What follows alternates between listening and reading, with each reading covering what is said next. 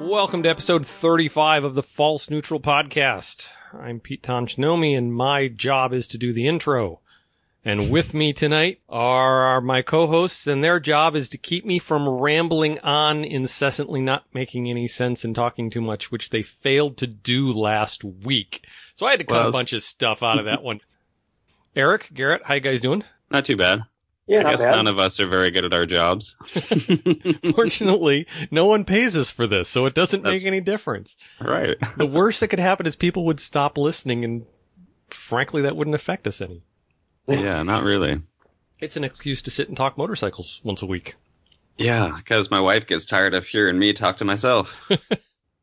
I was listening to the Camden Tubbed podcast today, and Brad was saying, in the middle of it, he says, I got a text from my wife. She's listening to one of our back episodes because I give her a hard time about not listening.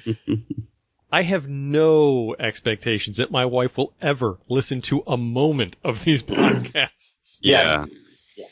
So that is absolutely true. My wife would have no interest in this. I have one clarification from last week. Names of all of the BMW alternative suspensions. I got pictures last week, but I forgot the name of the duo lever. So there's telelever and duo lever, and their rear suspension, they have mono lever, which is just a one-sided swing arm. And then they have the paralever, which is a one-sided swing arm with two universal joints and a linkage so that the shaft effect doesn't jack up and down as you turn the throttle on and off. So, telelever, duo lever, monolever, paralever. Good, I can sleep better now. Okay, we actually have some listener communication that I appreciate very much. First of all, Furman16 asked on Hooniverse, so with winter coming up, will you guys start talking about snowmobiles and whatnot? Well, I think we already talk about whatnot, but snowmobiles probably not. No, but my friend just recently bought a FZ09, and it seemed like the day he bought it, the weather just completely turned here, and it's just started raining horribly. And so I always make fun of him for buying it and ask if Yamaha offers some sort of like jet ski conversion package for it, where you can put an impeller on it and a ski on the front, because then maybe he could get some use out of it, because until summertime, he's probably not going to be able to ride it very much here. Well, they do have those snowmobile conversions for dirt bikes, right, where you put a ski on the front and a track on the back. But I think it would be really odd because you don't have any gyroscopic precession. There's nothing keeping you upright. Right. It's not like a snowmobile where it just sits on a track and skis and you go around. I think those would be really hard to balance and very, very odd. Well, Pete, for you, that should be pretty easy. You just swap the rear wheel for a track and you're good to go, right? Yeah, let's take the snowmobile turned into a road bike and turn it back into a snowmobile. Yeah. Mm-hmm. So no, probably no snowmobile talk. Yeah, I lived in Minneapolis for 2 years and worked at a Yamaha dealership, so I got to ride all of the, I think it was the 85 and 86 model year Yamahas pretty regularly.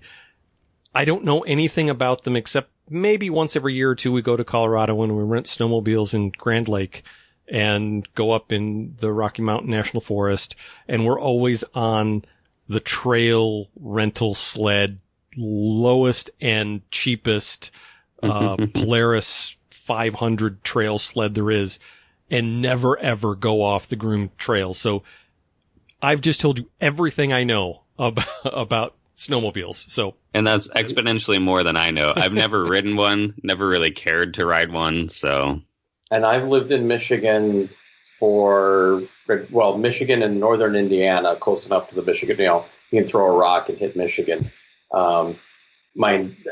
Close enough as makes no difference my entire life. I've ridden snowmobiles less than half a dozen times, and that includes living in the Upper Peninsula for 2 years.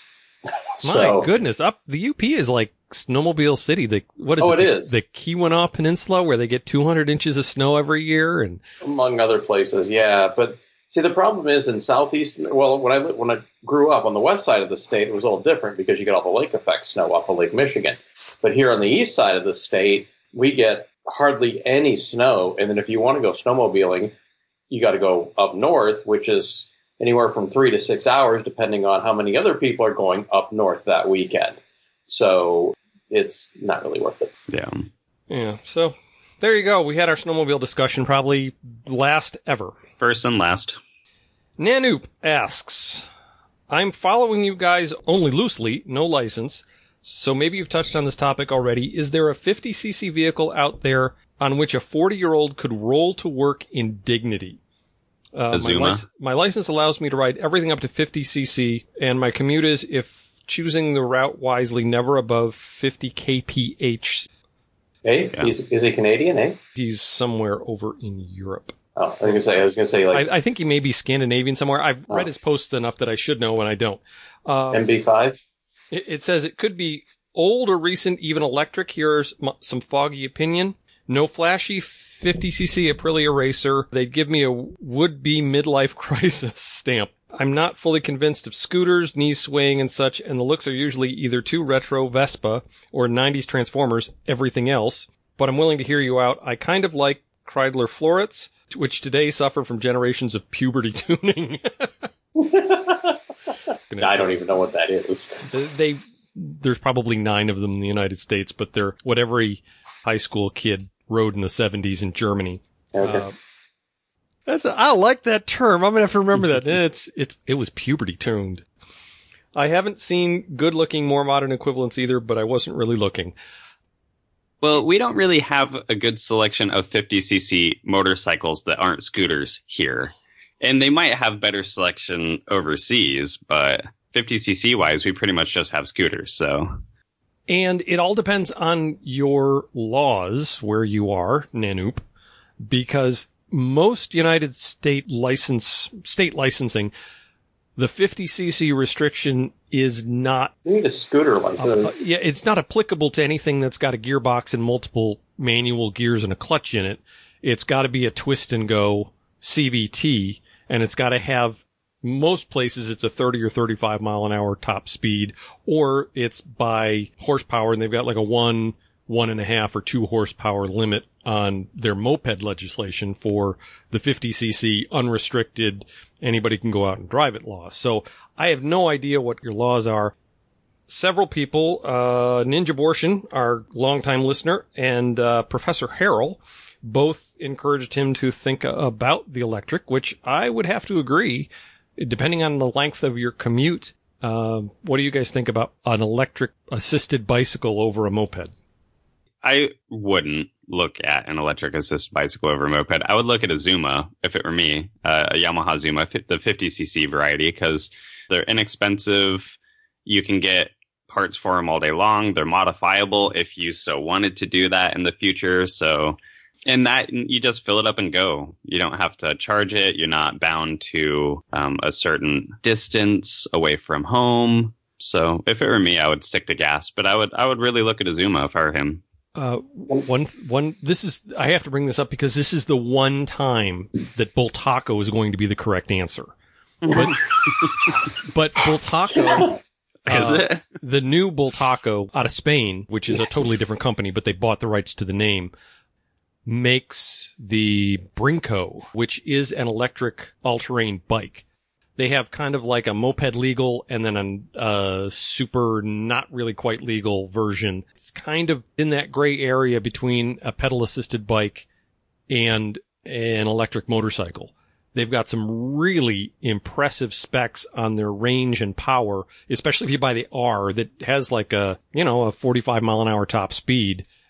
Very, very cool vehicle. And I know there's one, I can't think of the name of it, but there's another assisted bike that's like a whole order of magnitude more powerful than that one. And either of those two would be really cool if you've got a short commute. But I don't know of anything other than scooters that would be respectable, because most of the 50cc motorcycles that I can think of, well, if you're in Europe, maybe a DT50LC, which is Yamaha's 50cc water-cooled dual sport bike. I don't know when they went out of production, but they were sold in the United States for, I think, 1 year. Gas makes a really cool 50cc two-stroke supermoto bike. Now, whether that's going to be legal on a 50cc restricted license or not, I don't know. But they're both very cool. Yamaha C3 scooter, which is, I think, the guts of the Zuma. It kind of looks like you're riding on a Coleman cooler, but they're actually really cool. I've ridden one and I really enjoyed it. And again, you can modify them and get them up to 40, 45 miles an hour very easily and still get 100 miles a gallon. So yeah. Oh, that's like the Cushman. That's not a Cushman, huh? Yeah, it does look a lot like you're riding a cooler. They've got a whole lot of storage capacity in them, and they actually handle fairly well. They don't have a disc front brake. That's the only thing that I think. It's the Honda PC800 of the scooter world. Is that what you're saying? Yeah, yes, exactly. Yeah. No, but actually, he might think about a scooter for the fact that if you're going to commute it all the time and if you're going to ride in the rain, you can stay relatively dry on a scooter because your whole frontal area is protected and you can even put a windshield on it. Whereas a motorcycle, your legs are kind of out and exposed to the weather, and you're probably going to get a little bit more wet if you're going to ride in the rain. So might consider a scooter for that reason. I'm just pulling up the Yamaha Europe one just because. And there's the Air Rocks. Oh, yeah. Various versions of that. And there's that. And then, if you don't know if you can find them, but should be relatively cheap, a Honda MB5. Yeah, if they're legal, I don't know how much they cost. They're starting to appreciate in value in the United States. Yeah. MB5 would be very cool because it's kind of cool retro styling, but it scores cool points in the fact that it looks like a motorcycle and it looks 70s retro. So, and it's a two-stroke. So. Agreed. Speaking of things we were talking about the MB5 appreciating, that is our subject this week. We have some suggestions from readers on bikes that we think will appreciate in the next 5 to 10 years, but I want you guys to give me yours first. I don't know about you guys, but I was going to ignore the really obvious ones, like pre-war Harleys, Indians, Vincents, Royal Enfields, anything that's already really expensive, already inaccessible. I think that's wise because there is no guarantee that some of those really expensive bikes haven't plateaued and may tank in 5 to 10 years. We're looking at things that you can pretty much guarantee you're going to make money on. And I don't think any of those really super high end stuff. I've heard of some collector vehicles going off the cliff, So yes, I would agree. We're not going to talk about obvious blue chip collector's bikes. Yeah. So, I have several on my list, but I'll just throw one out there and then you guys can decide or issue some of your own, but mid-70s BMW R90. I would say that's already on its way up. Yeah. Well, you can find them for $2,500 to $3,500. Yeah. No, I'm saying that's a good call in the sense of they've bottomed out and they're on their way. Oh yeah. I think the R90S is already probably on too many people's radar, but I think there is a sweet spot where it's not the flagship bike that everybody knows, but it's most of the functionality in a slightly less famous model, I think is a really good place to look. And I think you're absolutely right. Just the garden variety R90, I think could be a really good investment. Yeah. No. And they look good. They have a really classic styling. So I think from that standpoint, they'll be, it's a timeless at least, design. Yeah.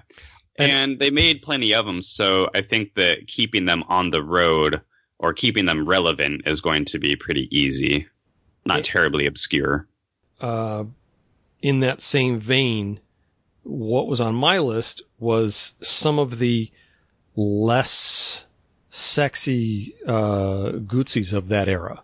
Not the, Le Mans, but maybe like the 1000 SP that had the two-piece fairing on it, the T5, the 850 T5, and I think even the small blocks like the 650 Lario, the 500 Twins, you're not going to make thousands and thousands of dollars, but I think you could make money if you found one in good condition.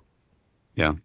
I've waited it a little bit because I've got some kind of going with what you know. I've got stuff that's I don't want to say in my lifetime because it's definitely all within my lifetime, but like within my buying time of motorcycles. So I've got a few older ones, and I've got two that I've marked as future classics.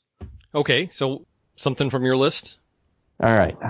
This is the one I just wrote down because it was just kind of came to me because I think someone's I don't know if Suzuki's kind of redoing this one a little bit with a bit of a modern take, but the original Suzuki Katana. Oh, yeah. I think the train's already left the station on that one. Yeah? Oh, is that already? Yeah, I think you're either going to find something that's a trashed X-Race bike that's going to cost you way too much to restore, or if it's really choice, you're going to be fighting somebody else for it because I think that, and I would also say the CBX. Mm-hmm. I mean, there's a bunch of guys, that don't know anything about motorcycles driving around in their SN95 Mustang, and you say, what's a cool bike to collect? I think those are the two bikes that they're going to mention right off the top of their head. So, Eric, are you talking about like the early katanas, like early 80s, or are you talking about the more? Yeah. Oh, okay. Yeah, like the 81 or 82, whatever the first year of that was. 82 seems to ring a bell. The original Hans Muff. Bikini fairing, kind of very angular. Yeah. That one. I was never my favorite bike, but I guess in retrospect, it's very, of the time. It's very, so it kind of captures a moment in time, which I think makes it kind of cool. But yeah.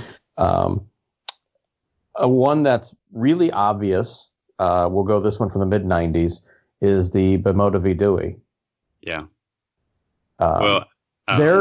Here's the thing with those. They're not cheap they were never cheap to begin with. They're a bit unloved, but because there's so few of them, there will be a collector factor to them. Yeah. I don't disagree. In fact, I feel like just about anything Bimota is going to be, in fact, on my list, I wrote anything Bimota. Because, for the name and the styling, they're always going to be timeless. Now, I don't know if they're always going to be valuable, but at least to some people they will be. But are they undervalued? Are they going to go up in value? Yeah, I think so. Okay. Yes. The one that I have on my list, which is the one that we described as being the only ugly Bimota, is the Mantra. I could see that going up in value because I think they're undervalued because they are the ugly Bimota with no ground clearance. And right now that hurts them, but in another 10 years, it's going to be like an AMC Pacer or, a Douglas Dragonfly, something that just has weird styling that's going to be really cool once it gets past the awkwardly outdated stage. Yeah. It finds its hipster moment. Is that what you're saying? Yeah. Well, I definitely exactly. agree with that because, in its time, I mean, like as a current model, it's like pretty ugly, but it's one of those things, like you said, where in the future, when nobody can really tell if it was like trying to be retro or trying to be modern, I can't really tell. I think it'll be interesting, and I think people will like it for that. Although you're right, that had very little ground clearance, and it reminds me of my Buell Firebolt. The exhaust is underneath it, and I used to wheelie it a lot, and I just completely mutilated the muffler on it, and I could see that happening with this. Although I don't ride that way anymore, so probably wouldn't be an issue. And I also would say that if you really wanted to get something collectible that you could ride, from all accounts, the Mantra was a pretty easy street bike to live with. If you weren't going out and carving the canyons with it and just wanted to cruise around on it, it was actually a very comfortable, very easy to use bike. So if you weren't, looking for a hardcore sport bike, that may actually be an intelligent bimotive for something to ride. Yeah, I agree. Talking about the Katana made me think, and this wasn't on my list, but I don't know if this is already gone to the values that it's going to go to, but I always thought that the Suzuki Turbo XN85 looked how I wanted the Katana to look originally. It was a little bit smoother, less awkward lines. It wasn't the most impressive turbo power, but it was probably the best handling of the turbo bikes, and it's also the rarest. What do you guys think?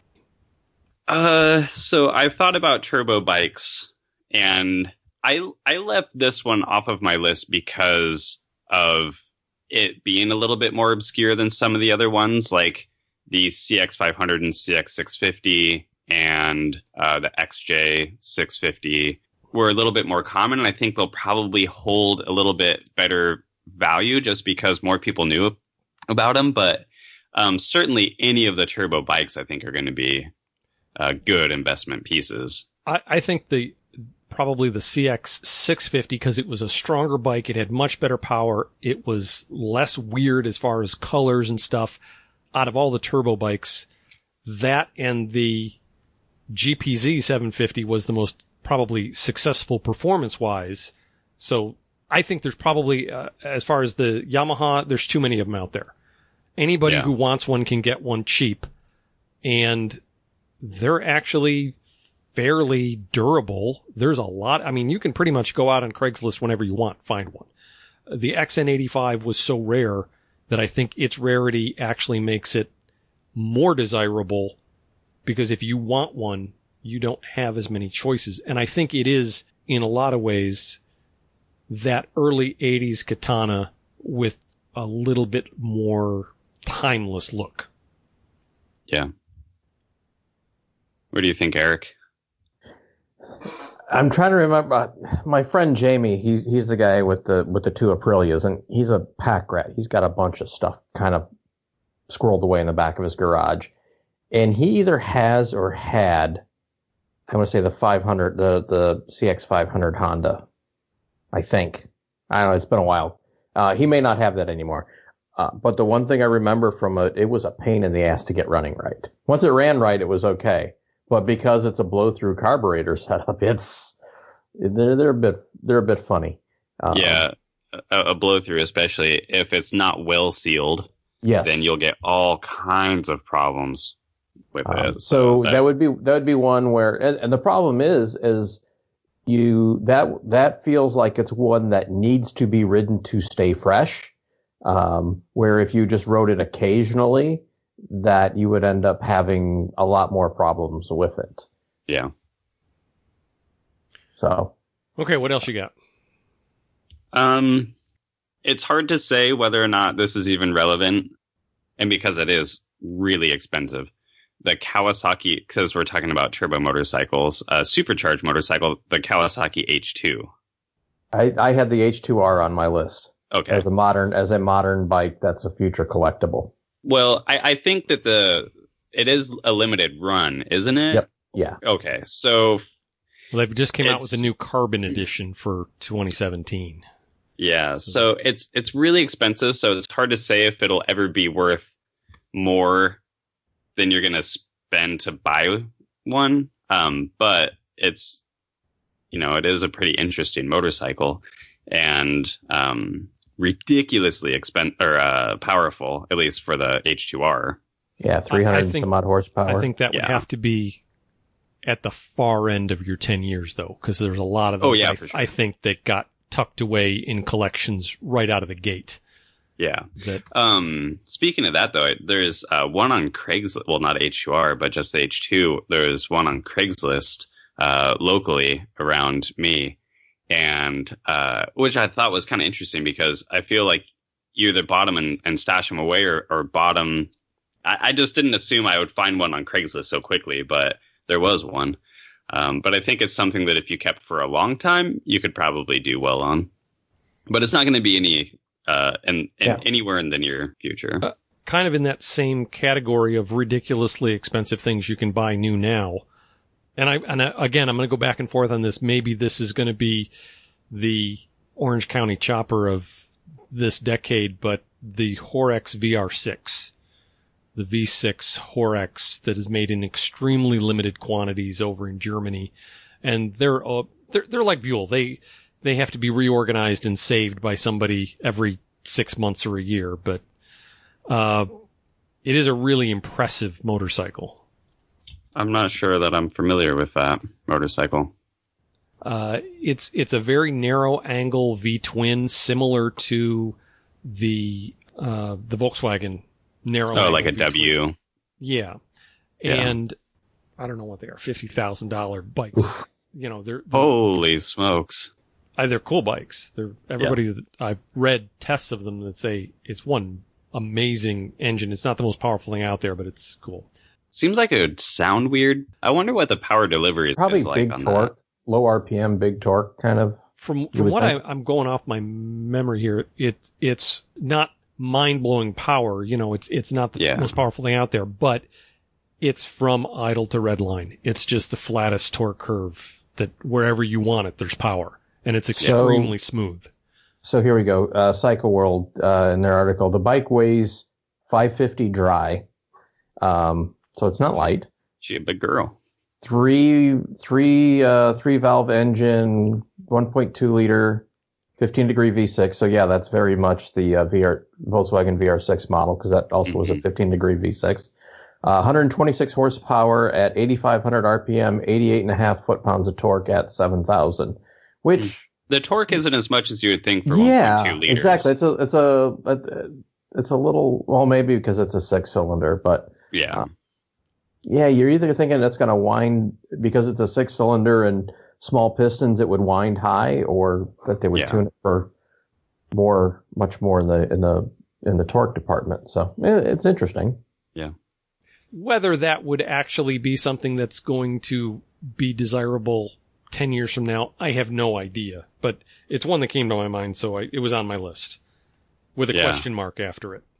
And I'll throw my other stupid money now, stupid money in the future bike. And I look at this sort of like I look at the Honda NR750. And the reason I don't have the NR750 on my list is it's already priced out of reach. Mm-hmm. Of course, this is priced out of reach to start with, and that's the Honda RC213V street bike.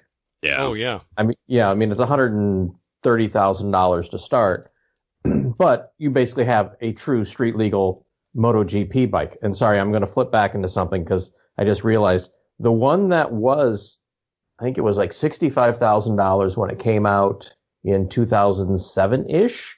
And I've seen them trading for $35,000-$40,000 recently, is the Ducati, I want to say it was the Desmo Sedici, right? Yeah.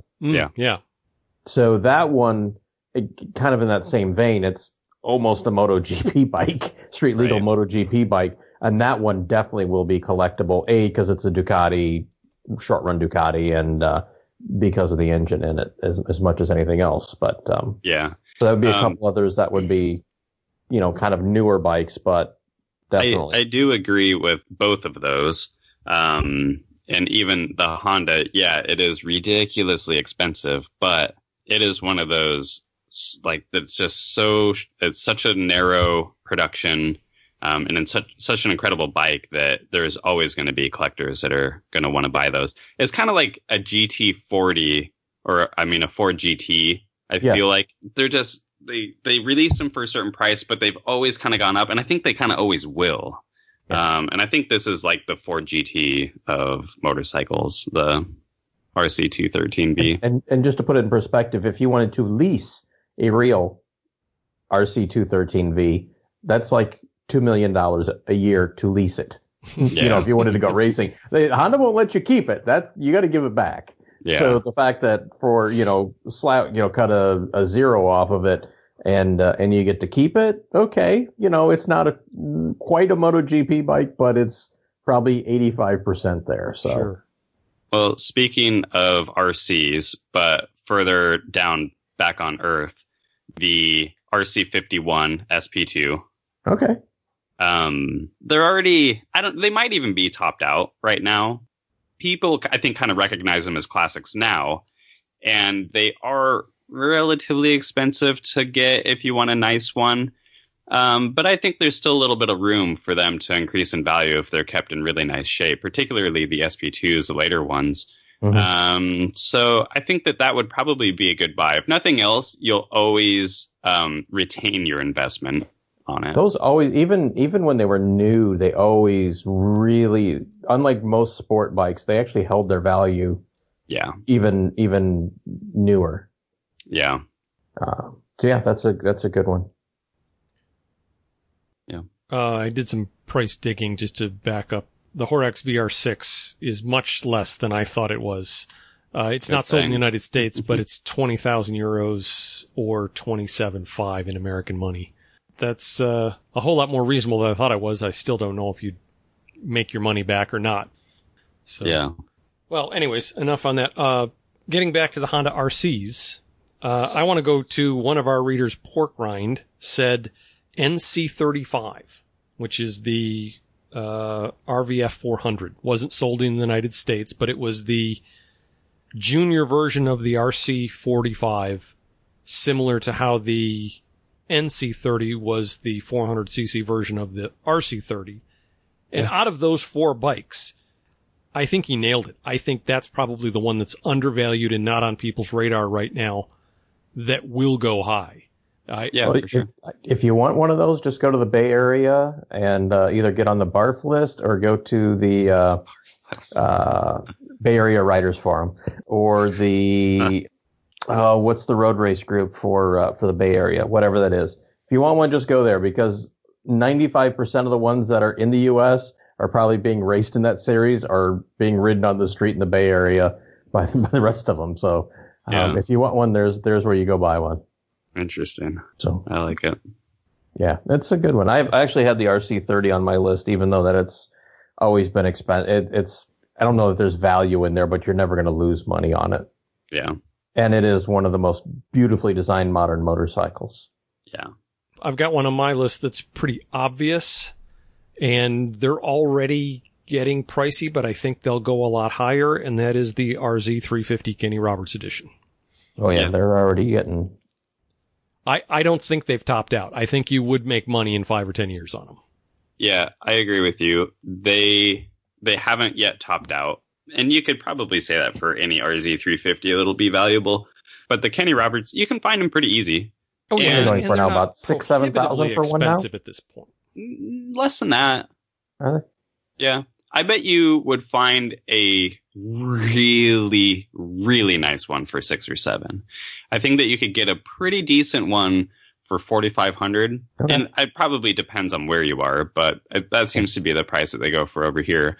And the neat thing about those motorcycles is the engines themselves were unchanged, and they used them for so long. As you guys know, I mean, you can build it into a 421 or even bigger than that if you wanted to, but you can get engine parts for those super cheap and super easy. So they're going to be a great motorcycle to keep on the road for a long time. And you can always get parts from Canada, because they sold them as street bikes in Canada into the late 80s and maybe even to the early 90s. Yeah, it would have to be the US spec one, which is why I said the Kenny Roberts signature edition, because other places in the world they're a dime a dozen, but it's very unique here.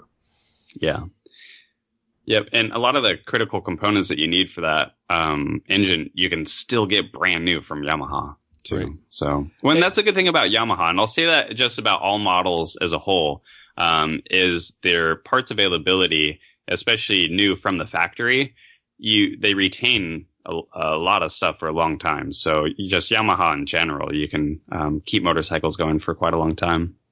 And as we talked about before, they're very good about robbing their own parts bin for new bikes. So a lot of times older stuff stays in production because they've reused it on 5 other newer bikes. Yeah, precisely. And then it's also really obvious, but it goes along with that. RD350s and RD400s. They're they're valuable now, but I still think that they'll continue to climb in value for some time to come, and you can still find them. I think that the crucial issue with those is going to be how original they are. Yeah. Stock is going to be better because so many of them got modified and hopped up or ratted out, that if you've got one that's really in very original condition, and I think the one that I would probably throw in there on top of the whole heap as far as the air-cooled RDs is the RD400 Daytona Special. Yeah. Because everybody took those stinking butterfly valves off the exhaust and put chambers on them. Yeah. And if you've got one with really nice chrome pipes and the butterflies, you've got something really special. And Yeah. if it hasn't been thrown down the street and still has a nice original paint without dings and scratches in it, I think that could be ridiculously expensive to the right buyer. If you're truly looking for an investment bike, then yeah, definitely find a Kenny Roberts RZ or a Daytona RD 400. But if you want something that's going to retain its value and you can still ride, probably just buy a regular RZ or an RD 350. But yeah. Another bike that I think will be more and more expensive if it's in really good, fully original shape is Ironhead Sportsters. I think truly showroom correct. The AMF one? Early 70s. Yeah, AMF era Sportsters that don't have a replacement air cleaner and don't have shotgun, unmuffled duals on it and don't have ape hangers and have the original paint job and the original seat, all that kind of stuff. I think those could become not super, super expensive, but be able to ride it and baby it and get your money back later with a little bit of oomph over inflation. Yeah, I don't disagree. Eric, you'll probably, and do you have another comment about the Sportster? Because I was going to change gears here. No, I was actually just trying to think of any Harley that, because they pumped out so many over the last 25 to 30 years, what else would be collectible on Harley? And there's really nothing. I mean, the anniversary editions will always have some kind of little extra, but anyway, sorry. I will tell you one thing that I have been watching and I've noticed go up in value over the last 3 to 5 years is, again, original, unmodified, first-year Softails. The original, not the Springer, not the Heritage, not the super wide, fat Cowboy, whatever, but I think it was 83 maybe? Anyways, those in original shape are getting very rare and Harley people are noticing and they're scooping them up. Yeah. So probably one of the last ones on my list that I even feel like is worth mentioning, Ducati 916.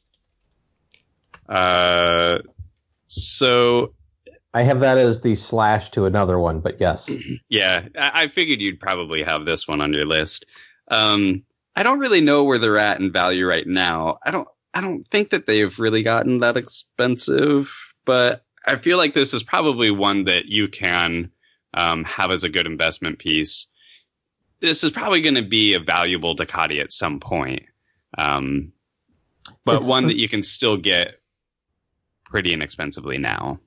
A Ducati, B Racing Heritage, multiple World Superbike titles, and C, it had that iconic design that was on every kid's wall growing up in the early and mid 90s. I mean, that's just an unbelievable design, and took Ducati a while to figure out what the next thing would be. Yeah. They got stuck on that for a little while, but and some of that design language. But yeah, it's yeah.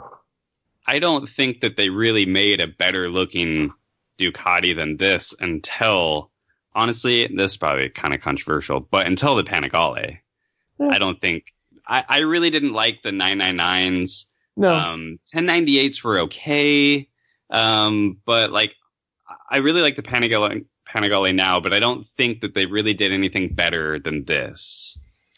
I think 916 is one of those really obvious answers, probably up there with the Katana. Yeah, I figured.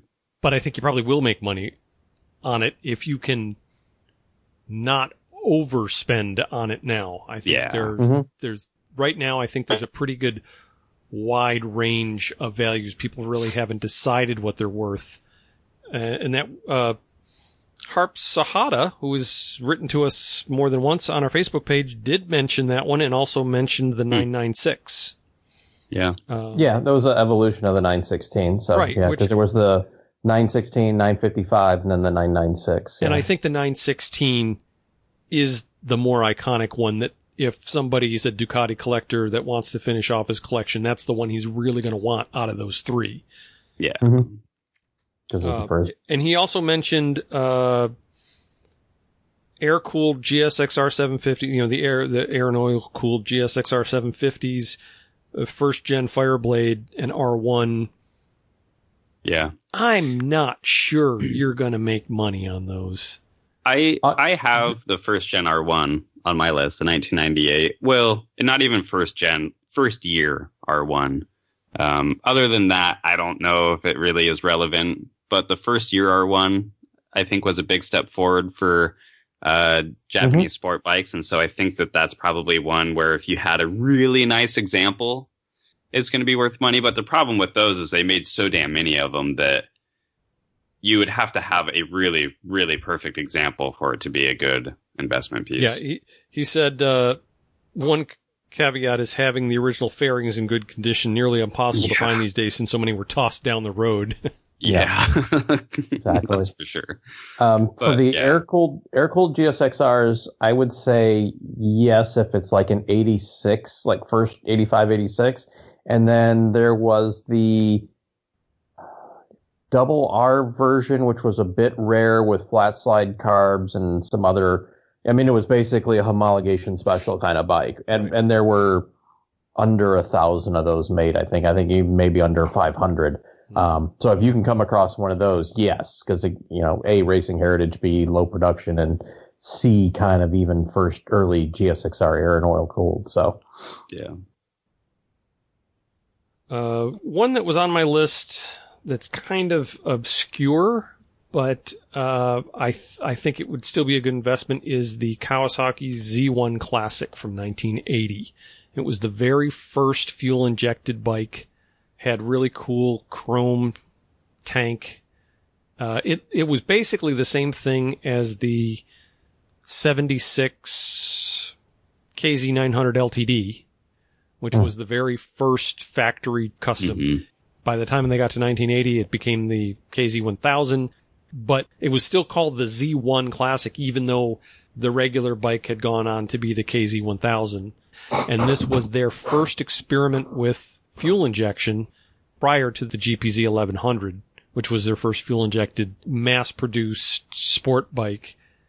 So this was made in a limited quantity. So it's kind of got the throwback name, the chrome tank, kind of the historical interest of being the first fuel injected bike. I've looked at some of the prices lately and they're not outrageous. They're probably going for less than a nice clean original 73 Z1. So, they're still, I think, a little bit of a bargain classic. They'll never be worth what the original root beer and orange Z1 will be worth. Mm-hmm. But I think they will go up in proportion with that bike. Yeah. Yeah, I think that's a good pick. So I thought of one that wasn't on my list, and I was just, as I'm racking my head before I get to my last pick of, all right, I'm falling into the category of, oh, look at all these sport bikes I have. What's something that's not a sport bike, that's sort of in the era we're talking about. And this one, I don't know. I'm way out of my, comfort zone on this one. But what about first year or two, like 80, 81, 82 BMW R80 GS? Oh, as sort of the, the kind of started the whole revolution thing, or the whole. Unfortunately, I think the very first year R80 GSs are already getting really snapped up. Mm-hmm. I've seen some what I thought were really silly prices on some that had serious, rusted out exhaust headers on them and stuff, and people were still getting into bidding wars on eBay paying twice what I thought it would go for. So whether they're going to go up or not, I don't know. They seem to be on the launch pad. Engines have ignited. Whether we know how high they're going to go, I don't know. But yeah, I would agree with you, except that I don't know what the top end on them is. But they're definitely going up. Yeah. Kind of from that same era, what do you guys think about the CB1100F? They didn't make it, it was like a 2-year model. It had the cool little fairing on it. They're not ridiculously priced right now. Yeah. I don't know. I feel on this one, kind of like you did with the BMW, I don't know where they're going to go. And so it's kind of hard to judge. I don't know what you can buy them for right now, but I think that you won't lose money on it for sure. This might be one of those models where you could buy it, ride it, and kind of always maintain your investment. I don't know if it's going to be worth a bunch of money. No, I don't think it'll ever be, like a 916 or even the Z1 Classic, I think would be worth more. But and would you say, sorry, in that era too, just comes to mind, and we've talked about them before in previous shows, but have the 750 Water Buffaloes they've already kind of topped out of what they'll probably be worth? Yeah, for sure. I think so. I think they've already not, plateaued. Yeah. If not, I think they're probably even kind of overvalued right now, and I think people have figured that out. They've got a hipster tax on them right now. Yeah. I thought as much, but I was just, as I'm racking my brain for something else in here. So, the last one I have on my list goes with sort of Garrett's choice, but it goes a little earlier than that at the previous generation. And that's the, 851 Ducati that is the bike that really launched Ducati into the modern era. That was late 80s. What launched them in World Superbike, what set them off is, hey, we're no longer cute little Italian. Well, they still were cute little Italian company at that point, but that they were being serious about stuff and taking off again. And again, it wasn't as pretty as the 916 because few things were, but it had some very simple lines. It was sort of flat sided, but it still was kind of elegant in its own way. And I think that it is probably more undervalued. I think the 916 already has a whole lot of people who did have it on a poster on their wall and already know they want one. In modern terms, it's not a good bike. In terms of, late 80s, yes, it was good, but it had awesome torque. It sounds glorious. Not super powerful. But hard to ride and hard to ride fast. Yeah, well, it wasn't light. It had no steering lock to it. A friend of mine in college had one, and I got to ride it a few times. It was great to ride as long as you were at speed on a winding road, on a tight road or in stop and go traffic. Not a lot of fun, but on the right roads, that thing was a ton of fun. Yeah. And real quick, I want to mention the real number 6. Another reader had a lot of what we've talked about on his list, the R80 GS, the Ducati 916. He mentioned the original first generation Honda Hurricanes, and I would have to say they'd have to be perfect because there's so many of them, and they're like cockroaches. Mm-hmm. They last forever, so anybody who wants one can find one cheap. But he also mentioned one that I think is just probably a really good bet, and that's the BMW HP2s, the Sport and the Enduro. Those are, I know they're already really expensive, but they've actually, the Boxer ones have actually come down in price a decent amount because they were like $26,000 new.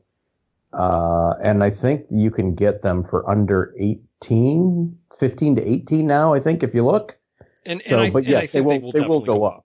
Yeah, they'll go back up. Yeah, because they were pretty rare bikes. Okay. Do you guys have anything else first before I do my big grand finale? No, I'm good. The two that are these are my secret tips that I'm going to suggest as surefire. The guy at the racetrack who leans over and goes, Eddie's bonnet in race 2. You will make money on these. First No. one is the Triumph Bonneville 750 Electro, the electric start standard Bonnie. 1983, they had the TSX, which is already obscenely expensive. They only made like, I think, 1,500 of them. They had the TSS, which was the 8-valve with the Westlake head on it that kind of got all of the press that year and is already obscenely expensive.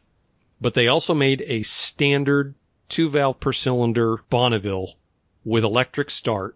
One of the color combinations was an absolutely fantastically gorgeous orange and white, or orange and black fade rather, which is just spectacular. And you can pick them up for under $6,000 in really nice condition.